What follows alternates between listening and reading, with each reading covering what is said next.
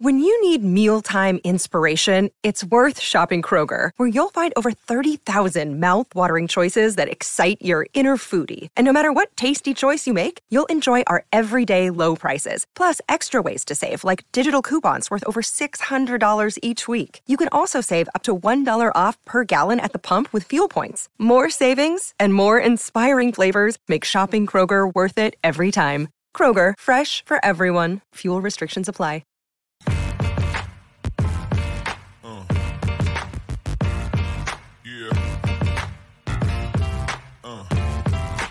All right, what's up? Welcome in GC Live. Wes Mitchell, Chris Clark, Monday episode, of course, talking about South Carolina's big win over Vanderbilt on Saturday, blowout victory for the Gamecocks as they kind of just took care of business. It for much of the game felt like a business trip, I feel like, for South Carolina to Williams-Brice Stadium, kind of a workman-like approach, and then it kind of just exploded into a full-on blowout there as the second half progressed. So, of course, going to get into that.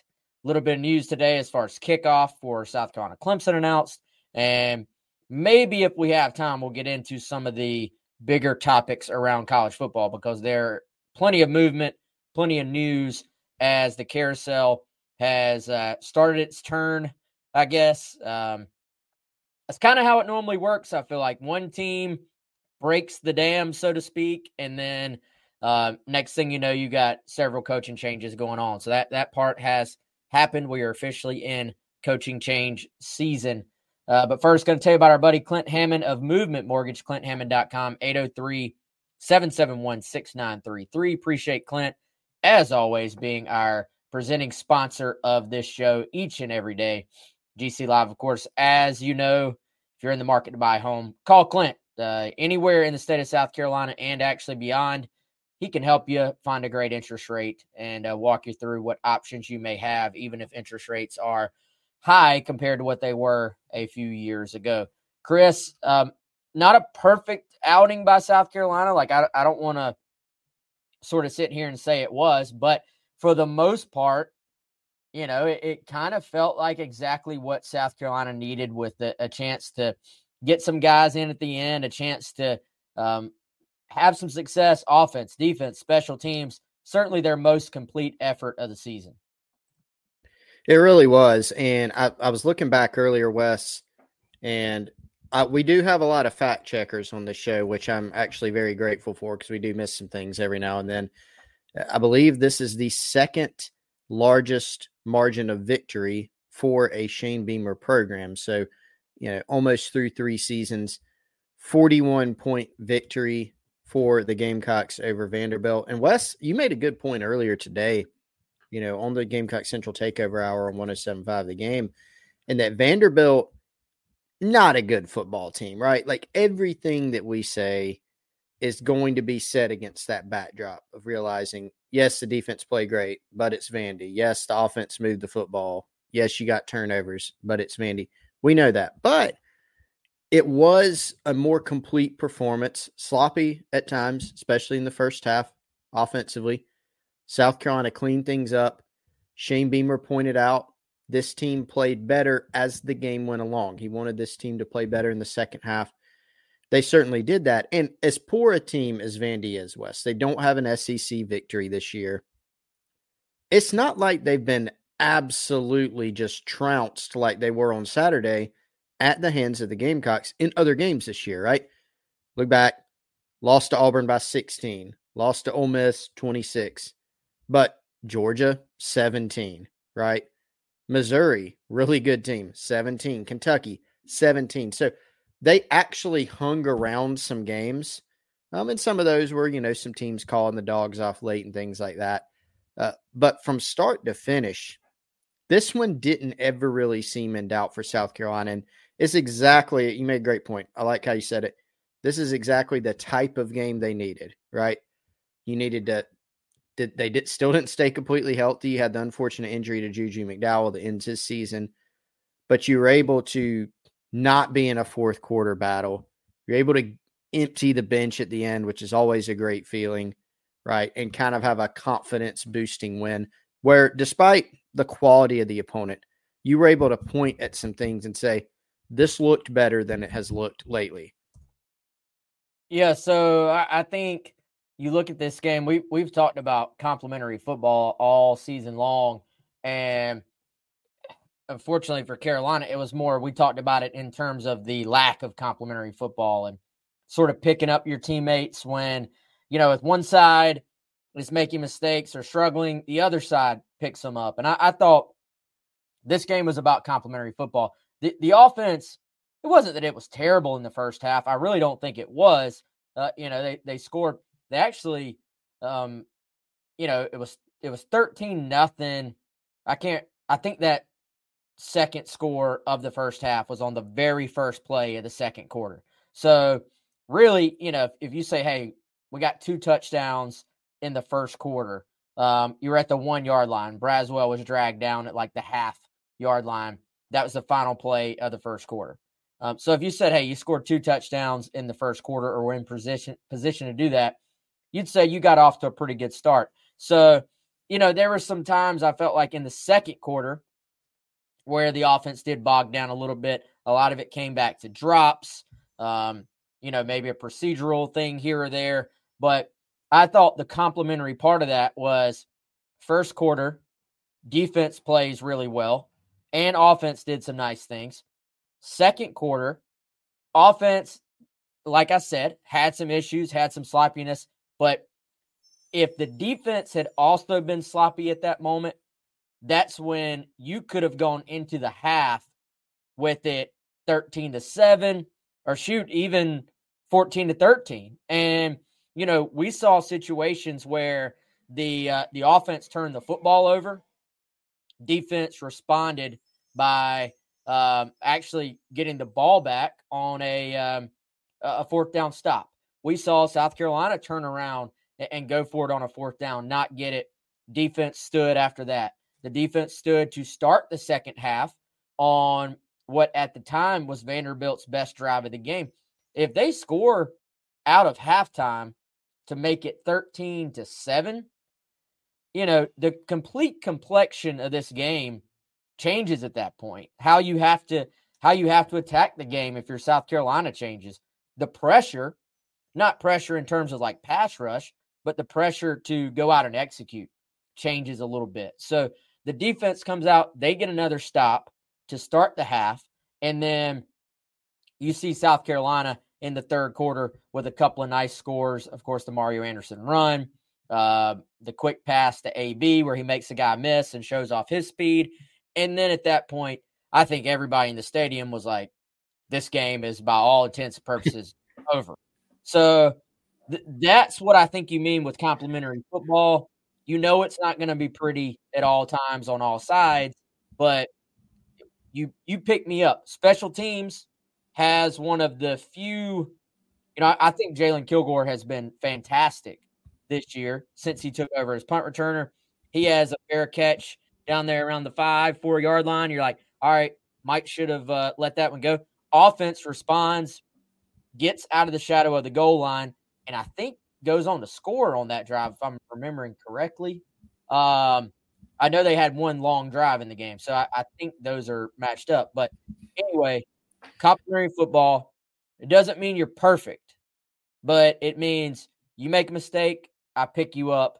And then at the end of the game, like in the second half, you kind of saw what complementary football looks like in terms of just all sides clicking and putting the game away. Yeah, it was their most complete performance, despite the offensive sloppiness or wherever there was sloppiness, Wes. Like you said, another phase of the game was there to pick you up. And I think another part of that is South Carolina simply finished more plays in this game. Now you may say, well, they were able to finish them because it's Vandy. Okay, fair point, right?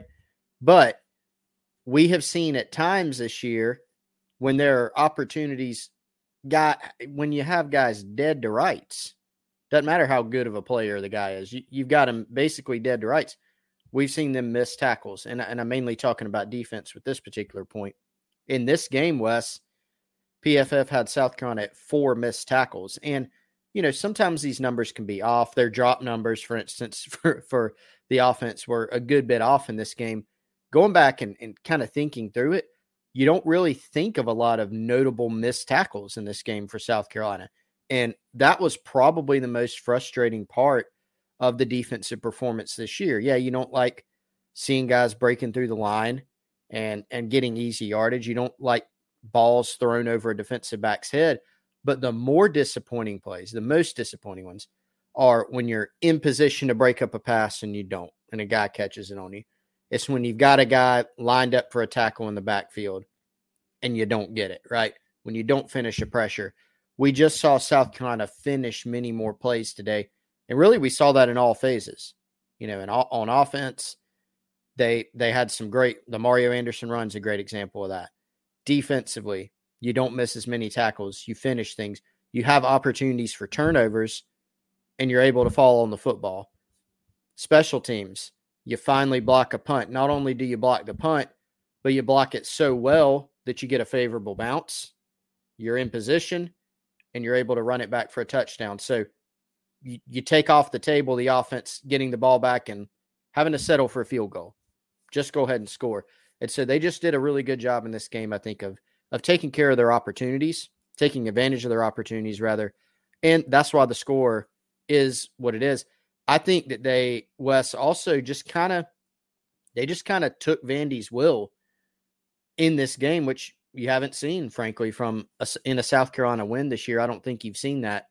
They really haven't been in position to do that from a scoreline standpoint. Clark Lee, the Vandy coach, was very disgusted, he said, with his team's effort at the end of the game. And I think that's just a testament to how well South Carolina played, how dominant they were in this one. Yeah, I mean, I don't know that we've seen teams take Vandy's will this year either from the Vandy perspective. Like, they've gotten beat, obviously, every game they've played an SEC team, and it hasn't been particularly close. Like, I'm not saying it has been, but for the most part, it's been they've lost by 2 or 3 scores. Sometimes that involved a late touchdown to make it closer than it really was, but they've not had these just 40-point blowouts like what South Carolina was able to do. And, some of that was self-inflicted from Vandy, let's be honest. But just to put them away, and it kind of, I don't know, man. I know it's easy to sit there and say, like, the whole thing, they didn't look like they cared, or when teams, especially in baseball, the dugout didn't look excited about a game. And, I always ignore those things, but it kind of felt like Vandy in the fourth quarter, late third, fourth quarter, no sense of urgency, man. It was like they were just running out the clock on themselves. And, I think you look at it, it was kind of weird that it didn't feel like they were trying to come back in the football game. And so I can't imagine being a Vandy fan right now and having to watch what's already an uphill climb for them, throw in the transfer portal. I mean, we're going to watch Trey Davis and what he's all about this coming week instead of this past week. And so, you get a guy like that. Now, granted, they got him originally out of the transfer portal, so maybe there's not quite as much loyalty there. Like, you can't say, they found a guy diamond in the rough, and he left him to go to a division rival. But still, if you already are going to have struggles and you're Vandy, you can't lose your best player to the portal. And then, maybe they don't have the NIL support, and then throw in just historically that it's a struggle. I mean, then you go to face a South Carolina team that is having a down year, not a great year. We all know, we've talked about it all year for the Gamecocks, and you just get blown out. I mean, that's tough sledding right there, man.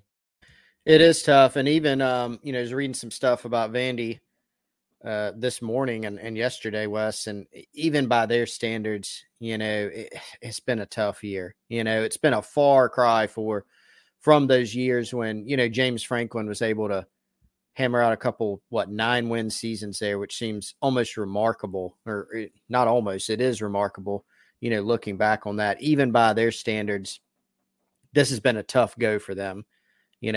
They're very much staring down the barrel of another winless SEC season, which would just be really difficult. And they've got a long streak, of losing in the SEC. So tough for them. I really like Clark Lee, Wes. I think, obviously he's coaching for his alma mater, which means something. I think he's a good defensive coach in mind and just is about the right stuff. But this is a hard job, at Vanderbilt. And I think it's probably going to get even harder in this era of college football. It seems like, but we'll see where it goes.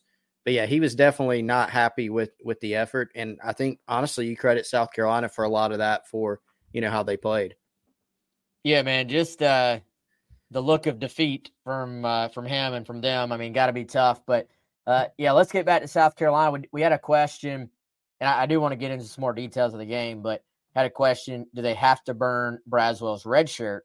And let's see, that's from Ben on YouTube. Ben, I don't know if I see a way around it at this point unless Joyner is back for the Clemson game.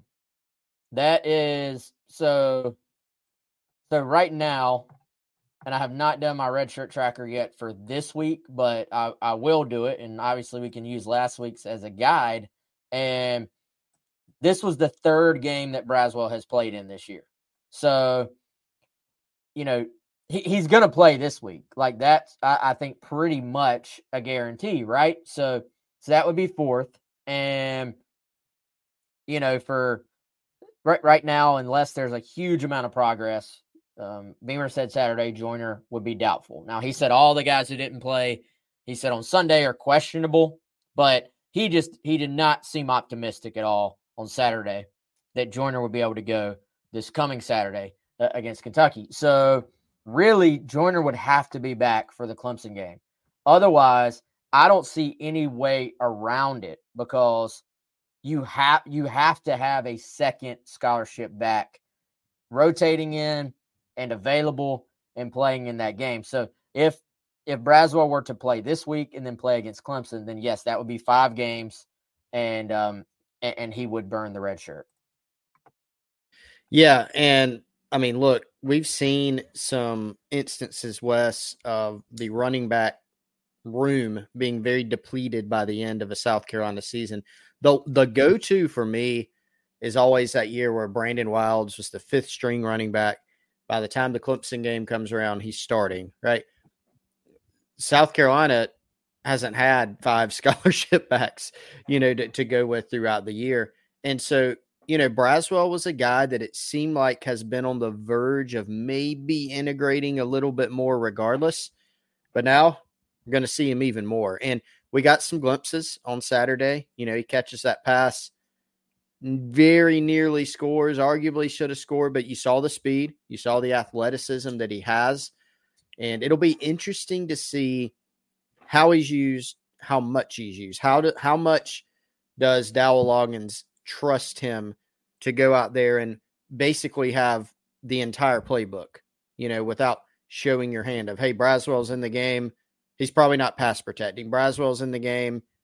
He's probably going out on a route here, as opposed to, running inside zone or something. He is going to, this is a moment where you're going to have to grow up even more, right? Because of the injury situation. So it's tough. They're going to have to be careful. Wes, maybe this means they lean on the pass to set up the run even more than they have been already. Because remember, in addition to all the other injuries they already have, Braswell is a freshman, and Mario Anderson has been banged up a little bit during the year too. We've seen him go down with some nicks and some bruises that he's been able to fight through and come back from too. But it's a pretty tenuous situation in that room right now. Yeah, and Mario, a tough kid, man.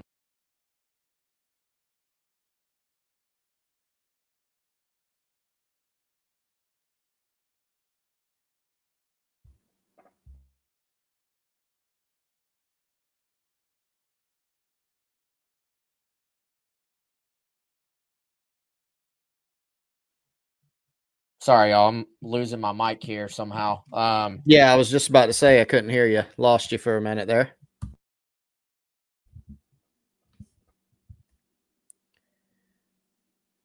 Yeah, Wes is out right now. Yeah, we're going to get Wes's mic back here in just a second. But, yeah, to go back to the running back situation, you remember before the season, freshman tight end, or recruited as a tight end, Cam Sandlin, who is a former high school quarterback in the state of Alabama, had a great career. He was actually moved to the running back position for a little while, just to help provide depth. And now my understanding is he is back in that tight end room. Would that be, a solution you want to go to now anyway? Probably not. So you've got Braswell, who's a freshman. You've got obviously Mario Anderson, who's been a revelation for South Carolina in the last several games. But Wes, and I think you're back, Wes, even though we switched sides. Here's a question, and this is one everybody's on everybody's mind, I'm sure. So let's tie it together. South Carolina is very short on running backs. South Carolina has had struggles in short yardage this season.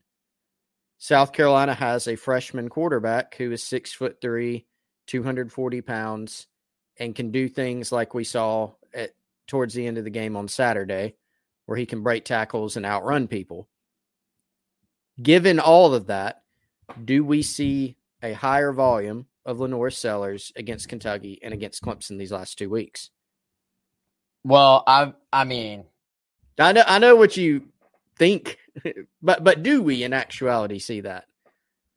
I don't know. I've been saying we were going to see it for how many games have there been now? 10? 10 games. Yep. So I'm just going to go ahead and tell you my prediction for this week. When you send me that email and say, Wes, send a prediction, is going to be a copy and paste of last week when I said we were going to see the Sellers short yardage package. And, I think here's the answer. As I pull it up here, if you're not on the video version, sorry, but Travis says you have to. I mean, that's probably your answer. Now, the only thing about that, well, there's two things about that. It takes the ball out of Spencer Rattler's hands, which he's just been phenomenal. And two, it allows your opponent to sub. So if you go with I think some teams call it like a hammer formation, like that's a ton of what South Florence did, with Lenoris in high school, is they just stacked him up and they put two big bodies, kind of almost like you see personal protectors, in a punt formation, and the whole world knows he's running it. And so if you do that, now we've seen them put John Darius Morgan in there as an extra tight end, kind of the extra blocker route. We've seen, obviously, Boogie, who scored a touchdown. We've seen Tonka out there. They've done some different big body, like, kind of sub packages. If you go to that, you're going to allow your opponent to get into it. The beauty of when they were using Joyner was that you keep the personnel the same at times. So you could just roll Rattler out to the outside. He lines up as sort of a receiver, and then you direct snap to Joyner. So I do think there are some reasons they have been hesitant to do that. But I think if you're ever going to see it, this is the time that you're going to see it. Now, I do think, I don't think this is not the number 1, 2, 3, 4, 5th. This isn't even on the top 10 of things you're probably thinking about right now if you're South Carolina. But are we sure that this bowl game kind of waiver is going to become a thing again this year? I mean, I haven't seen anything about it. I haven't heard anything behind the scenes on it. And, they did it last year, Wes. I think it was still, even though we're past in terms of limitations in college football for COVID, it seems like they kind of based it on that even. No announcement yet on that. And I'd have to go back and look. I'm not sure when the NCAA actually announced, hey, we are going to give out this bowl waiver, but it was stated that it was a one-time waiver. Now, will they do it again? Maybe. They probably should. And I think, Wes, I'm remembering a little bit more now. It was basically couched as a type of relief for programs because they were just dealing with a lot of fallout from the transfer portal, right? And you have so many opt-outs nowadays.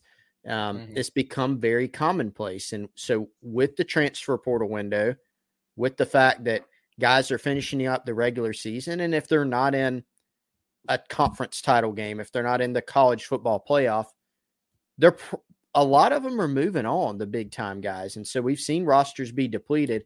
So this is a way to help the schools, manage their rosters better. So it makes a lot of sense to do it. Now, will the NCAA say, well, college coach A, you should have been planning for this more often. We gave you the one-time waiver last year. Now you have a better sense of how this thing is going to go. So you need to be baking in, hey, this guy is on game 3 or this guy's on game 4, and you need to know that going into the bowl. But wouldn't it be a good idea to make the rule kind of permanent of, hey, the 4 games applies to the regular season. Anything after that is kind of gravy. That to me makes a lot of sense, Wes, but I don't know yet which direction it's going to go. Yeah, and I think you're right, man. Like maybe there's a COVID tie in there, but the real reason you're having to play those guys is because of transfers and opt-outs. And so really, and man, unless you're in a New Year's Six, unless you're in college football playoff, your bowl really is kind of to start to get you ready for next year in today's college football, I think. So Travis says even if he isn't, or even if it isn't, you still could have Doty to play in the bowl game. Yes. However, I think there would be lots of playing time to be had for Sellers that could be very, very valuable in a potential bowl game scenario. And, I said to start the year that I didn't care about red shirts really anymore, that I don't care about him for a guy like Sellers because he's that talented. But that was in my head if you were going to play him in some package for like 7, 8, 9 games this year. Now that you're at the point where you haven't really done that, I think you have to consider the red shirt aspect of this. So now this is one of those things where you could be like, dude, you're talking about something that may not even happen. You may not even go to a bowl, but this is why coaches make the big bucks. And this is why thinking 8 steps ahead is rewarded in football. If you're thinking several steps ahead of this, it is that is part of this equation, in my opinion. It truly is. So right now, Sellers has played in 2 games. If the waiver is given, then, let's just say hypothetically, he could play in the 2 games.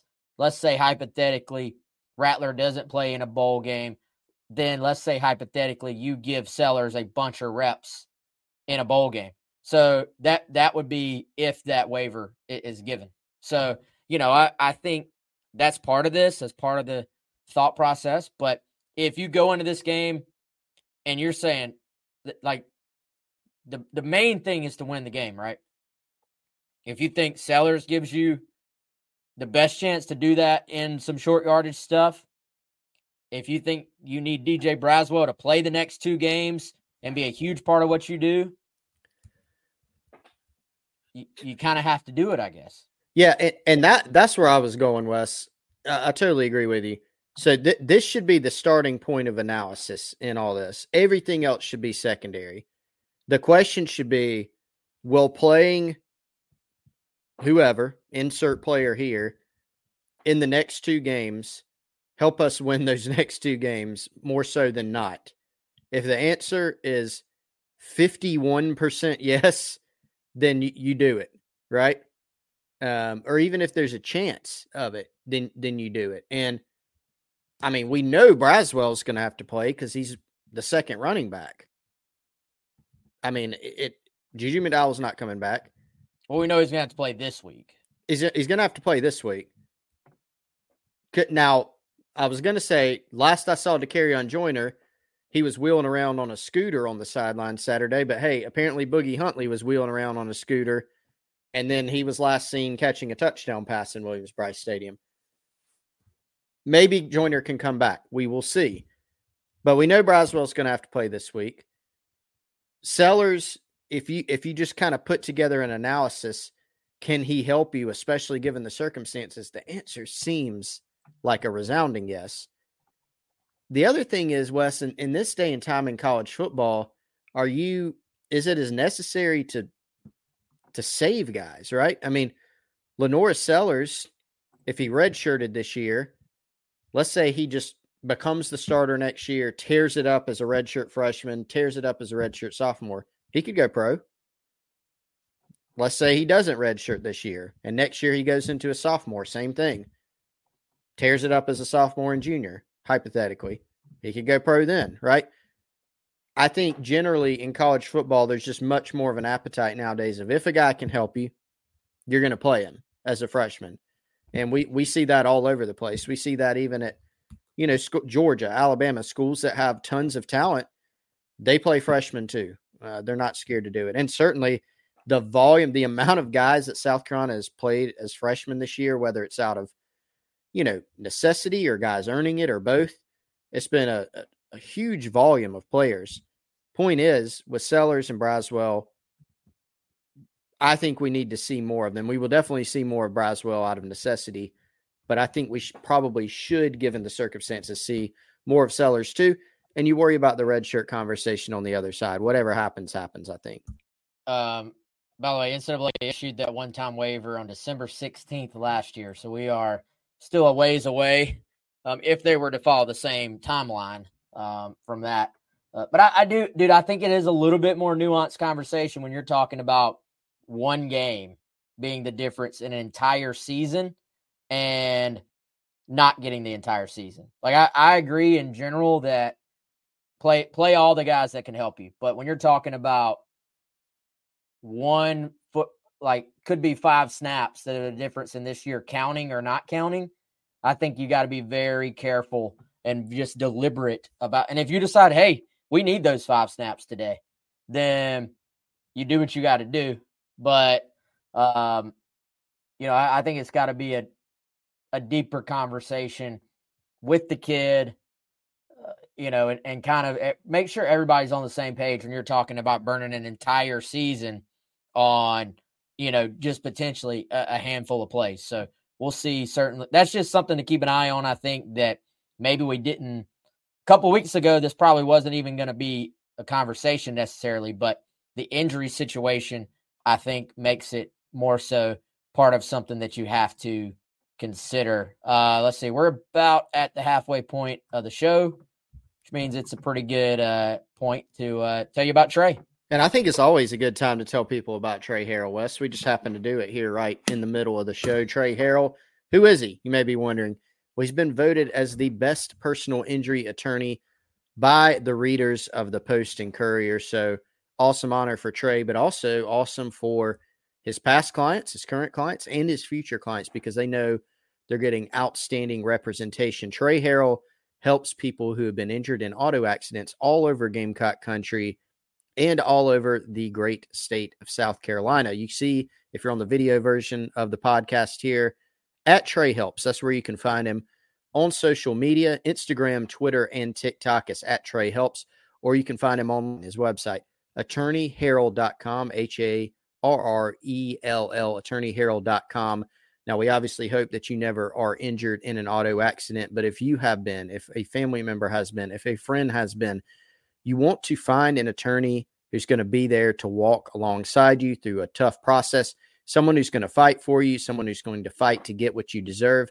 Find an attorney who helps, and remember that Trey Harrell helps. Again, that's at Trey Helps on Instagram, Twitter, or TikTok, or attorneyherald.com. We appreciate Trey Harrell helping us to bring you GC Live a couple times a week.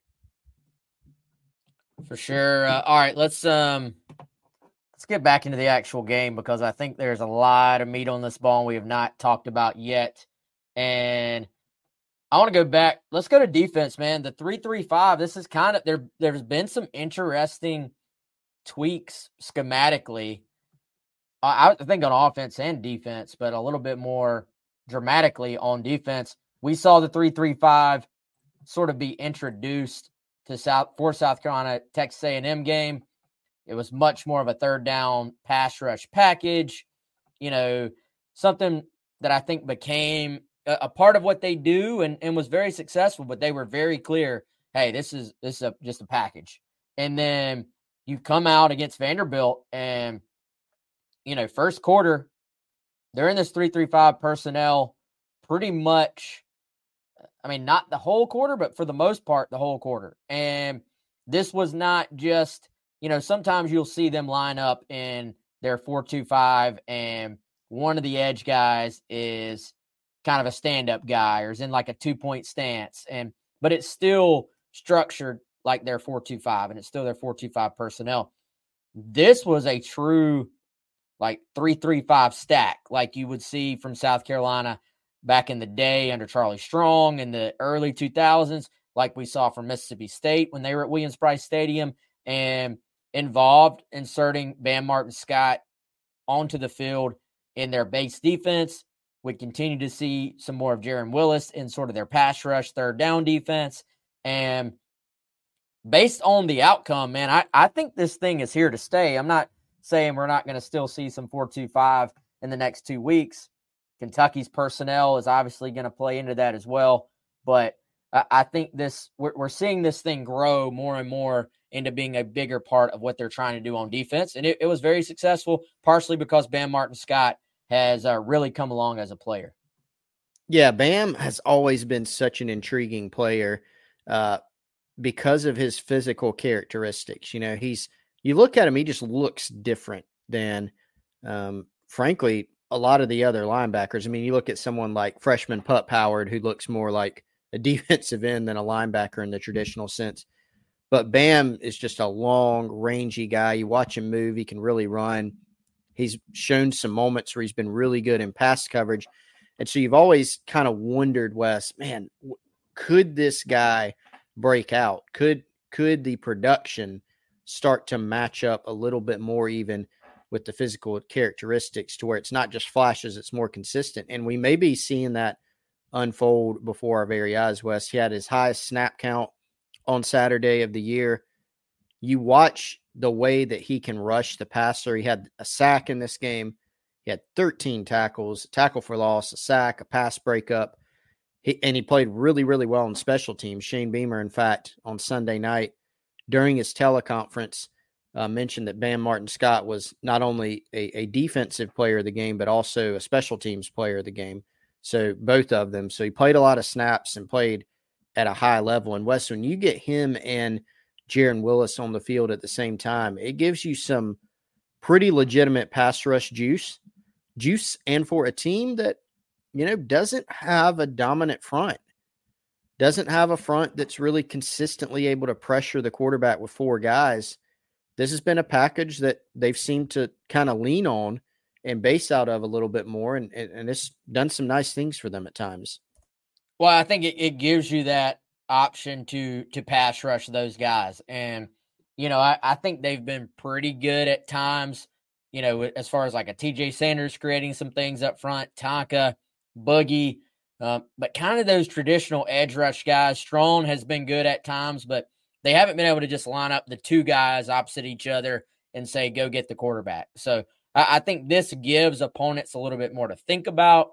This kind of gets two of your better pass rushers out there, which I think we're starting to see Bam Martin-Scott and Jaron Willis both fit into that category. And, then you can kind of pair them up. You can bring Stone Bland. You can bring Debo Williams, who, I think Debo Williams more of a linebacker body type, whereas Bam Martin-Scott is a little bit more of kind of that just hybrid defender body type where he's got some length. And they put him on the field already a lot on third downs, it felt like, but we're just seeing his sort of his role continue to grow and expand. And now I think Jaron Willis is kind of taking on a little bit of the role Bam Martin-Scott was in before as kind of a third down special guy, specialist basically. So, I think that's going to be fun to see that grow. It's going to be fun to see, what those guys' roles will be moving into, Bam's got another year, I think. Obviously, Jaron does. So kind of seeing what they can do moving forward. But I think certainly against Clemson, you're probably going to see more and more of this 3-3-5 again. Kentucky, I haven't watched them a ton this year. I know they obviously run the football, so you may see some actual 4-3 from South Carolina against them. But the interesting thing about the 3-3-5 to me, though, is it took away someone having to play basically nickel, because a lot of times they're in this 3-3-5, and we saw them play 3 high safeties basically, and you had Kilgore in the middle of the field, sometimes dropping deep into like a cover 3, sometimes sort of hanging out a little bit lower, still in thirds but a little bit lower, almost like a Tampa 2 type look. And so it gave them a little bit more versatility. They played a little bit more zone in that thing, I feel like, even though they still played a lot of man, which they always do. So, yeah, it's been good for him. JD is saying, why do Willis and Bam make more plays than the starting linebackers?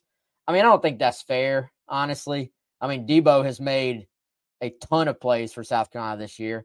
And, I think Bam had a huge game. Like, this was a little bit of his coming out party, I think. And, Chris, what do you think of the idea, though, that this may be Bam coming on, and if you're running this as your base D, potentially, I think that helps Stone and Debo quite a bit as well, because it puts Stone in a more traditional middle linebacker role, not having to cover as much space as he has to as a 4-2-5 linebacker. Yeah, no, it's a good point. And you can maybe kind of play to your guys' strengths a little bit more. There's a play that comes to mind, Wes. It was the play, I think it was the 4th and 8, and they sent a blitz, and Debo, Jerron Willis, and Bam Martin Scott were all coming, and they flushed Ken Seals to the right. Debo kind of, he may have been actually faking a blitz, but he came in. Bam Martin Scott came. He caused some problems. Jerron Willis came free. They flushed out Ken Seals, and he ended up having to throw the ball away. And here comes Stone Blanton too, right? And so they've just kind of got guys that are able to come from everywhere. I think there was a great point by Travis here earlier too, that you do have some versatility up front on South Carolina's defensive line. What you don't have, and Shane Beamer's pointed this out, you don't have a ton of girth up there. You don't have 3 or 4 320, 330-pound guys. You don't have that. Nick Barrett's probably your biggest anchor type guy. Other than that, you have Boogie Huntley, who's a big guy, but not a huge guy. Tonka Hemingway kind of physically looks a little bit more like a tweener between a defensive end and a D tackle, playing D tackle, right? You've got, I don't know, even going down to like Elijah Davis with the different things he can do. You have some different body types. TJ Sanders, obviously, he can play end, he can play inside. So you got some guys who are good pass rushers who have some versatility. And so I think this is just about taking some pieces of some guys that have been coming on. What can they do well? Putting all that together and then running a little bit more of this. And to your point, Wes, to circle back to it, yeah, I do think it sometimes allows guys to play to their strengths, a little bit more in this defense. Yeah, man. So I think it'll be fun to see kind of how this thing continues to evolve. And, there's a lot of different things you can do out of it. And I think you have enough guys that at this point you're playing either veteran guys or, if you're playing, Kilgore's a freshman, but he's played all year long. So you kind of have your base defense, and everybody I feel like that's playing knows your base defense like the back of their hand at this point. Gives you a little bit more flexibility to kind of expand what you're doing and feel comfortable doing some different things. Now, Vandy has had trouble protecting the passer, frankly, all year long. So, I don't want to read too much into it, but I do think just the different things, the versatility Carolina had up front, the fact they were a little bit more multiple, I think did a lot in terms of creating some issues for Vanderbilt. So we'll see if that can be the same moving forward, against Kentucky and against Clemson. Let's see. Defense, trying to think if there's anything else. But Boogie Huntley, obviously, great day for him. Got to score on offense, got to make a couple plays on defense. I thought Tonka was very disruptive up front too. Just a solid day all the way around for South Carolina's defense, which was obviously needed, and a nice sort of change, kind of turn of events there for them. Offensively, Rattler had a day that if it was just about anybody else, he would be the first person we'd be talking about. But we're just so used to, at this point, when he has protection, which kudos to the offensive line, not a lot of running room, but lots of room, lots of time to throw. When he has time to throw, man, like nothing you're seeing is a fluke at this point. He just consistently goes through his progression, finds open guys, makes good decisions. I thought made great decisions on when to pull and throw on the RPO game. I mean, we really need to just all appreciate what we're seeing for these final couple of games. Yeah, it's gotten lost. I think it's almost to pick on Beamer a little bit, like Xavier Legette just puts together so many great performances that Beamer forgets to give him a game ball, like hasn't given him a game ball despite him having, 200 yards, 100 and something yards. Kind of similar with Rattler. Like it's almost just old hat. Spencer had another really good game. It kind of is what it is. And you just really expect it from him. And he makes a lot of plays look easy that aren't. The play that I go back to is earlier in the game. There was a little bit of pressure. I think he was only pressured, Wes. Like you said, no sacks. I think 3 pressures on like 36 passing attempts, which is pretty darn good.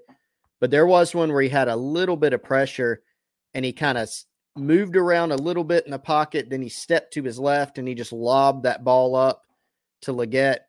Made it look easy. Not an easy play. The movement wasn't easy. The throw to put that type of touch on it wasn't easy. And then he had some other really impressive ones, right? I mean, the drops, he had the third down ball to AB that was just like you described it, going through your progression, firing an absolute dart, right in the guy's numbers. Couldn't have thrown it any better. The throw to Omega Blake that was a touchdown. There were so many of them, and he's just been great in terms of the way he's conducted himself and the way he's played. And Wes, honestly, that's one of the reasons you look at this thing and you go, all right, South Carolina's defense, they've had their struggles this year. We know what the run game has been. We know the injury situation. But you kind of feel like they have 17 and they have 7. And that means generally they're going to have a chance. Yeah, they're going to have a chance in every game. And, 17, Legette going over 1,000 yards. It was going in the game at this point, it was a formality. You were just wondering when he was going to get it. He got it pretty early on, first quarter, second catch of the game for him, and goes down in history with really some superstars, man. Sidney Rice, Alshon Jeffrey, Pharaoh Cooper, Sterling Sharp. I'm honestly a little bit surprised that the list, as good as the receivers here have been, surprised the list of 1,000-yard receivers in a season is not a little bit longer. But we'll wait to the end to really sort of try to put his season accurately where it should be. But just in terms of what he has meant to this team is, I don't even know if you can put it into words. And I'm just impressed, man, with his toughness mentally and physically. He's clearly not right now. And he just finds a way after he catches the foot, or when the ball is snapped, it's like he forgets that he's playing banged up. It's just like he's like, no, it's kind of a mind over matter, honestly. It does very much seem that way. It's been amazing. Again, I've drawn the parallel. I'll say it again. You're probably like, Chris, you said that 5 times, but he really is like the new Brian Edwards. Like Brian would be limping around. You're like, man, it looks like he cannot play. And then it's a touchdown, right? And Leggett, though, it's even more noticeable of like you cannot tell when he's running, you have no inkling whatsoever that he's hurt. It's not like, he's going half speed. No, it looks like he's completely full speed at all times. So he's been awesome and just a deserving guy too. So been really, really cool to watch. Yeah, and once again, made plays.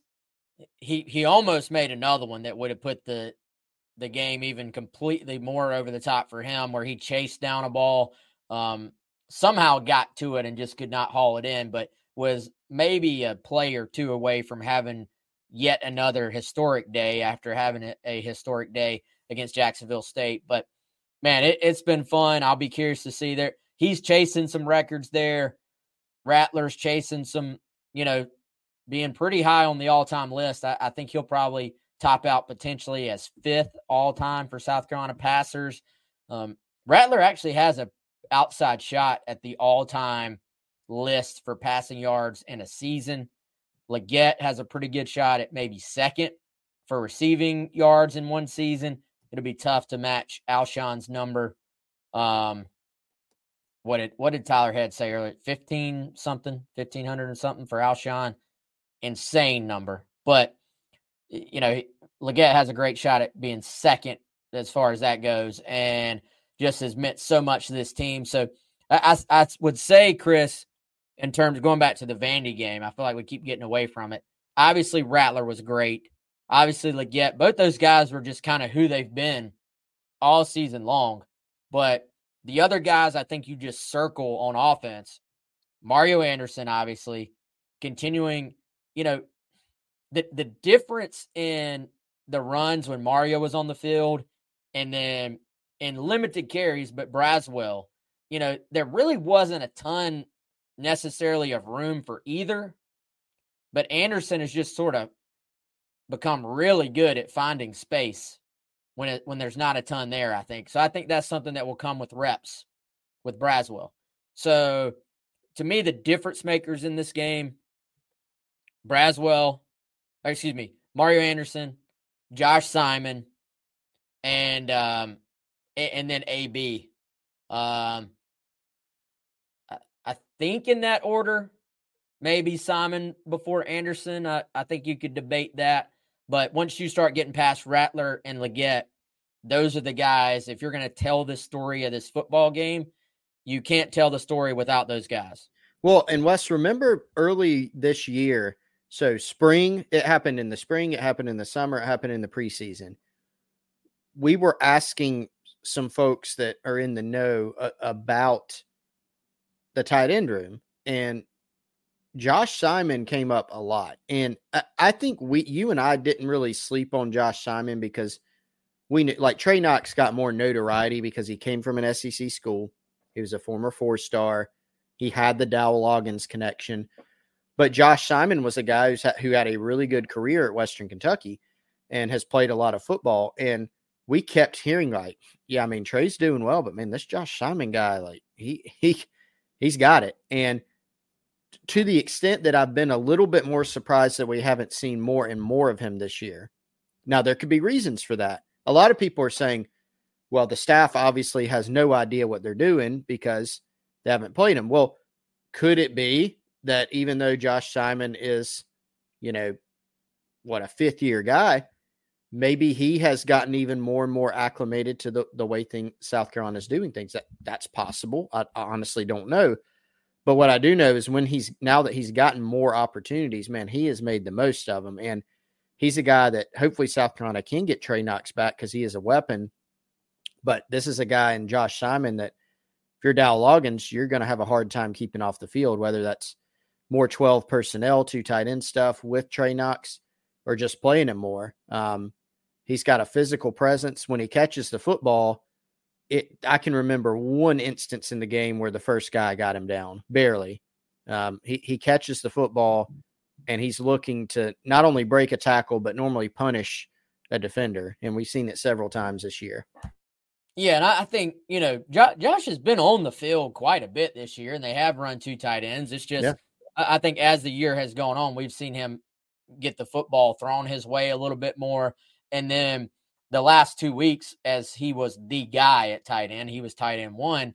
I think we've seen Loggins do a fantastic job of putting him in some situations that maybe match his skill set. And, I know everything is nuanced, really, when you try to break it down.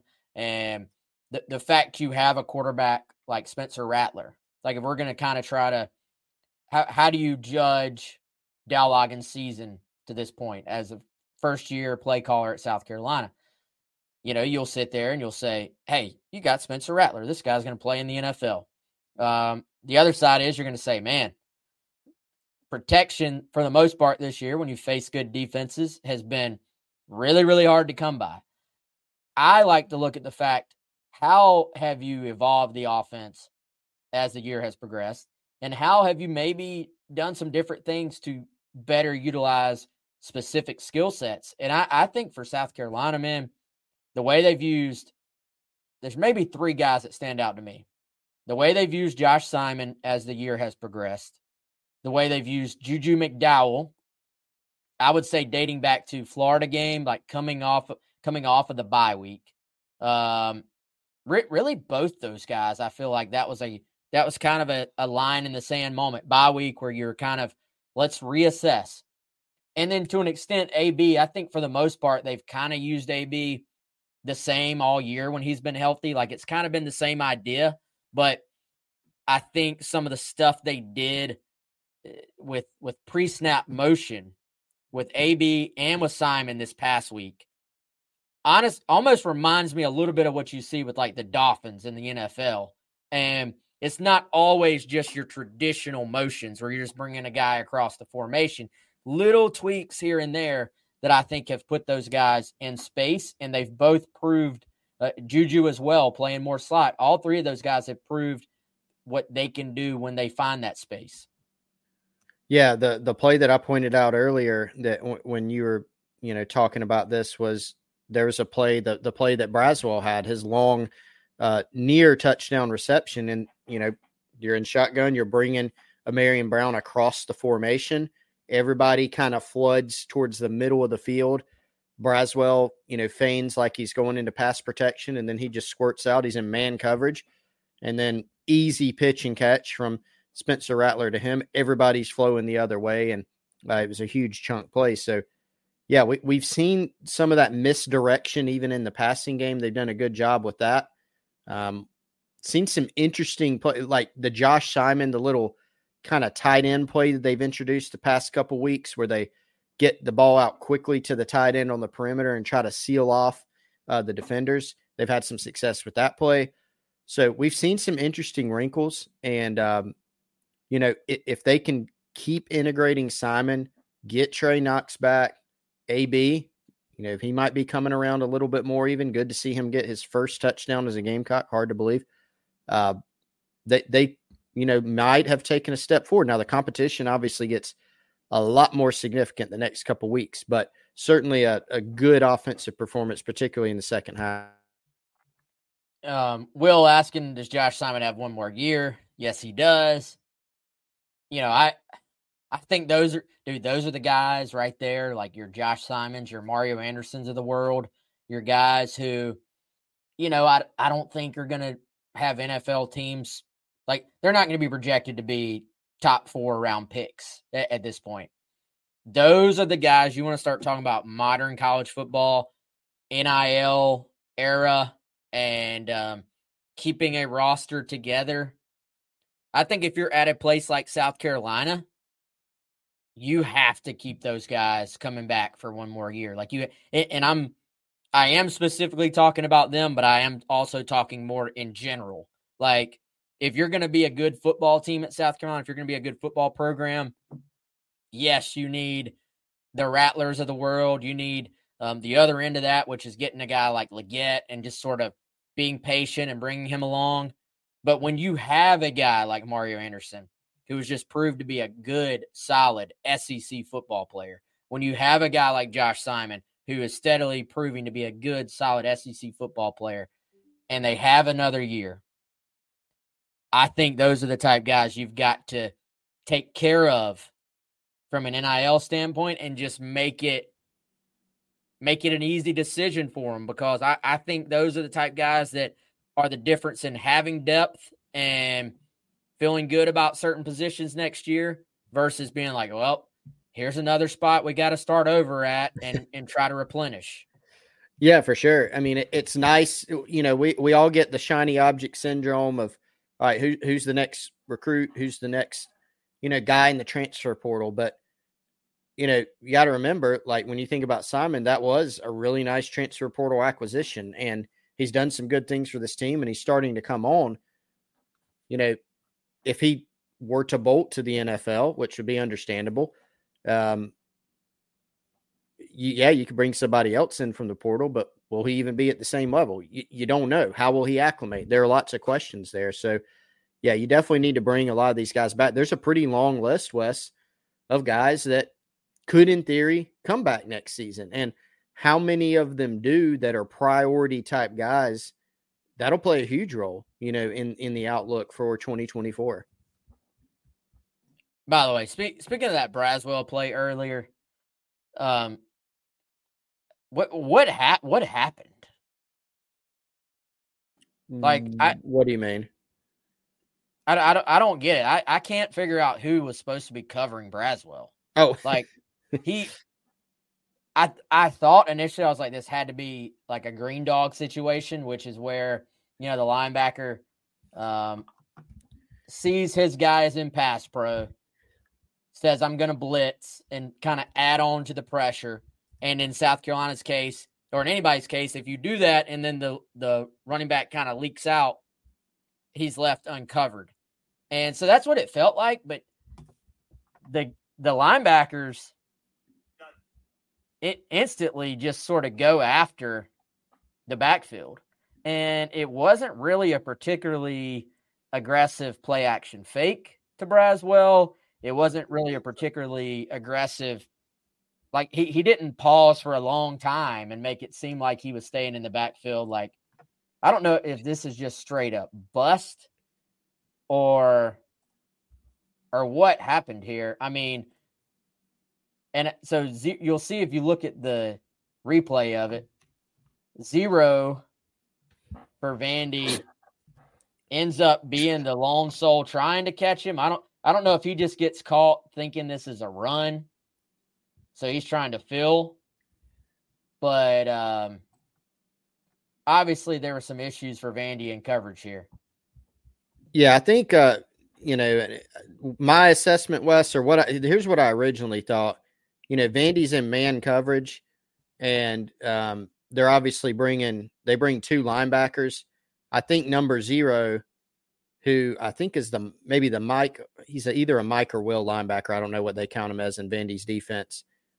But I think he's trying to pick the center, basically, or actually pick the right guard, and he's trying to free him up for the one of the blitzing linebackers. But in the process of doing so, Braswell kind of leaks out, and because of the motion, the flow of the defense, they have to obviously take a man. So really, I think it was just frankly, a well-designed play against that look, because if the linebacker was not feigning that pressure, he might sit back and he might be able to pick it up. But that was kind of my amateur assessment of it.